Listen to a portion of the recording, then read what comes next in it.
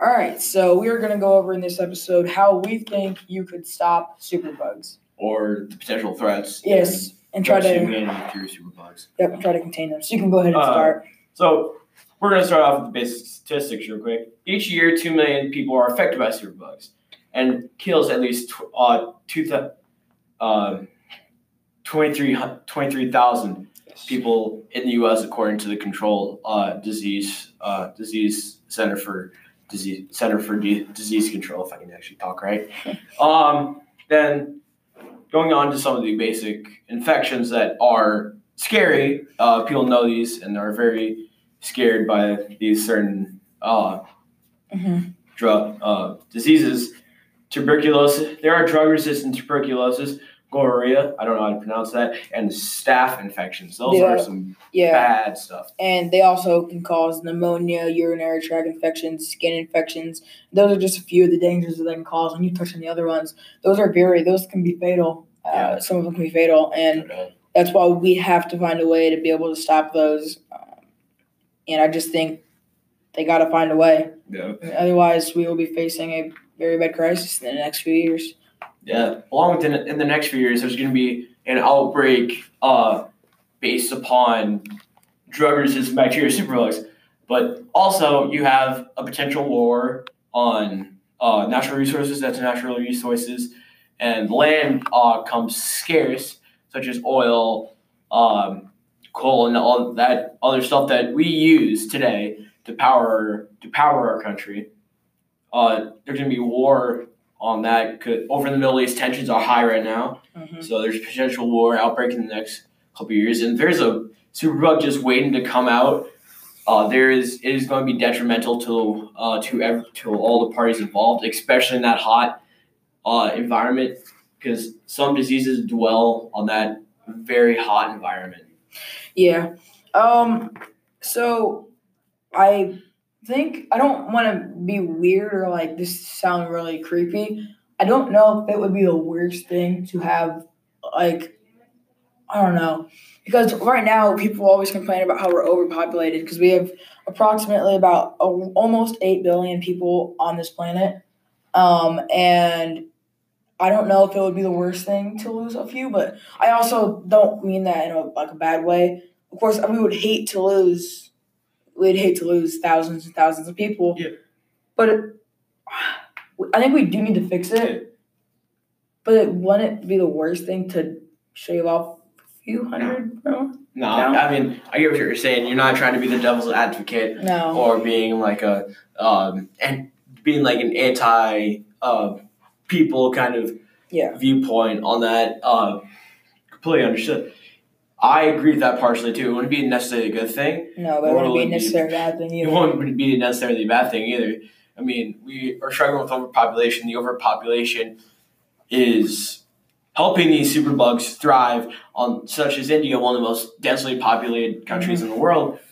There are a bunch of superbugs just sitting on the railroad tracks, and you can get colistin and a bunch of other antibiotics over the counter, and they're using those regularly for, which could be very bad. Yes, if not used correctly. They could, as we're dealing with this problem right now of people being immune to antibiotics, what's it called? Colistin. Colistin is really the only thing that's like keeping people alive from these superbugs. So I feel that we would have to maybe control that, because if people start getting immune to cholesterol, then everybody's it's just gonna be really bad. They're gonna come up with a whole new medicine, or just take multiple years, and people will probably overuse that. So this might be a problem if we can't find a way to restrict people, and this might be a problem forever. Yeah. So the main reason that superbugs are here today, we're not gonna blame it on our ancestors here. It's just human nature. We tend to find something that works. We tend to use it over and over and over again. This mainly started back in the 1940s. You have the late 30s and the early 40s. You have the World War II starting to break out. You have disease going through concentration camps, going through a bunch of places. And then you have typhoid going on later within the time period. Those are some of the first antibiotic use that have really helped battle those infections and stuff that soldiers got in the trenches. It helped a lot, but now they're using it so violently. It feels like it's just going to harm us in the future. Because if you look back to the Black Plague, they didn't have modern medicine. They didn't have this stuff, but they weren't prepared for it. That's the thing. We can't be prepared for what the future comes. We can be prepared, but we can't do something about what happened in the past. We can only learn from human nature and then get better as it goes along. Yeah, and I know you didn't really mention it, but I know the heavy use of antibiotics really started in the 70s, because I'm not sure exactly what was going on in the 70s, but if I remember right, there was like a pretty bad thing going on. West Nile or something like that. Probably something like that, and people started using antibiotics heavily, and as you said, when we find something that works, we will keep using it. And that happens as people. If there's a joke that people always laugh to, you're going to keep using it, and people are going to stop laughing because they get used to it. And so that's kind of the same thing with antibiotics in a way. Not really, but in a way, sort of. Yeah, in a way. Because they're using them over and over and over, which could possibly make you immune, as we've already talked about, which could be very bad. And so people in the 70s, they found out it works. They start using it, they give it to their kids give it to their kids, so on and so forth, until now, where doctors just all the time are like, here, take these antibiotics.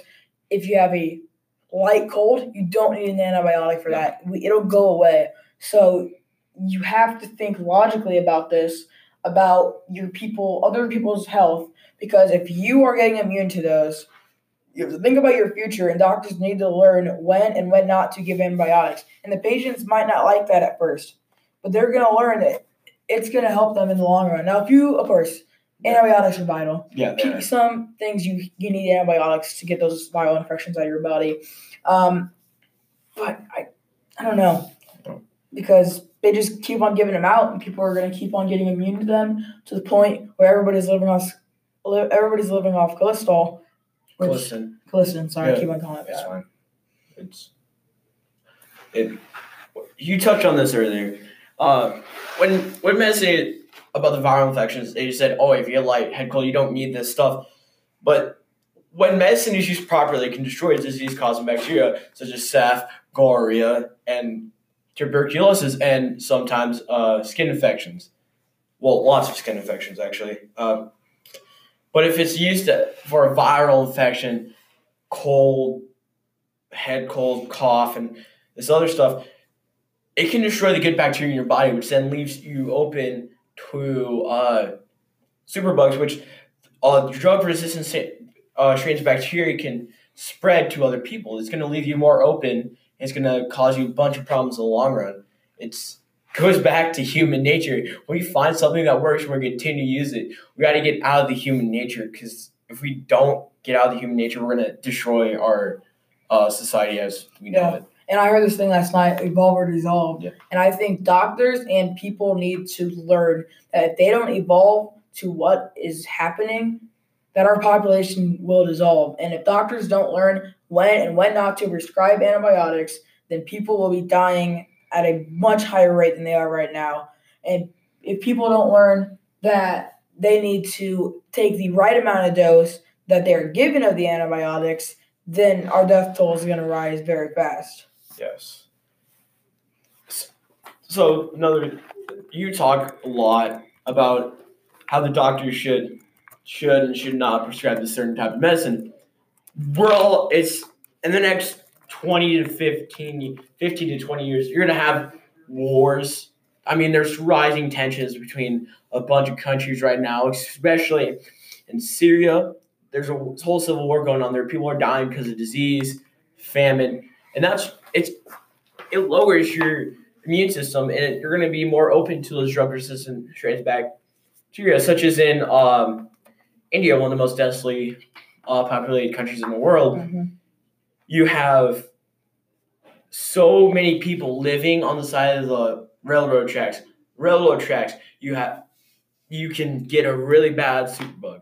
It can kill you. It can spread to other people. Then all of a sudden you have a whole epidemic on your hands. But you can also, in that country, you can get colistin for cheap from anywhere. From over the counter. Yes. In drug shops. It's one of the most detrimental things to India is it's not necessarily the poverty rate, but the amount of people who are below the poverty rate and live on where superbugs are the most common in that area. Yes. And I know that I haven't really talked about this, I guess, but I talked to you about it before I started this. That people who take antibiotics, every time you take antibiotics, I'm going to go back to what I said about doctors needing to learn. Yeah. Is that every time you take antibiotics, you take out the weak bacteria, make the strong bacteria grow even bigger and take over more of your body. So like I said, doctors need to learn when to prescribe and when to don't. Yeah. I know it's I think I said earlier that this will go on forever, and I think in the next 5 to 10 years, if people don't evolve, then we will be dealing with a very bad epidemic, like almost not probably Black Plague level, but Probably maybe higher. close to it. Probably higher. Think so? Yeah, because you had Ebola. Ebola is very Yep. Zika. Zika. Lots of Ebola. There was an outbreak in African countries a couple years back. Yeah, I remember that.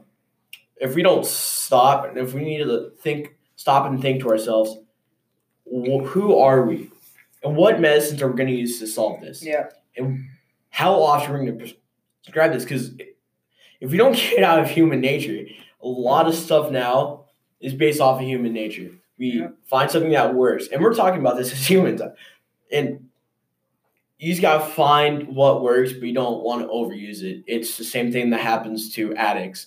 They find something that they feel helps them, and then they use it, and it ends up being bad for them. I feel like the epidemic right now. We get addicted to this. Society gets addicted to antibiotics being the only thing that could potentially cure us. No, there's a lot of other natural choices that can help save that, like jellyfish. There's multiple stuff. I'm just gonna stop talking. It's crazy, yeah. So let's just show one last thing before we end the podcast, because this is already going way over our time that we actually needed to hit. Yeah. I'm thinking that going back to the Black Death and all that, the plague, people need to think in the future. They need to think right now. They need to think of the future, because if we don't think, what if this gets out of hand? I know people don't like to think about the what ifs, but in this case, we need to think about the what ifs. What if people don't evolve? What if this big epidemic happens? Then how do we stop it? Yeah. So I feel like we need to think about the future. Of course, think about right now and how we could slow it down right now, but we need to think 5 to 10 years in the future. How are we going to stop this when it gets out of hand? Yeah. I think that should be it. That should be it. All right, we're going to wrap it up right now. That's it. Yep.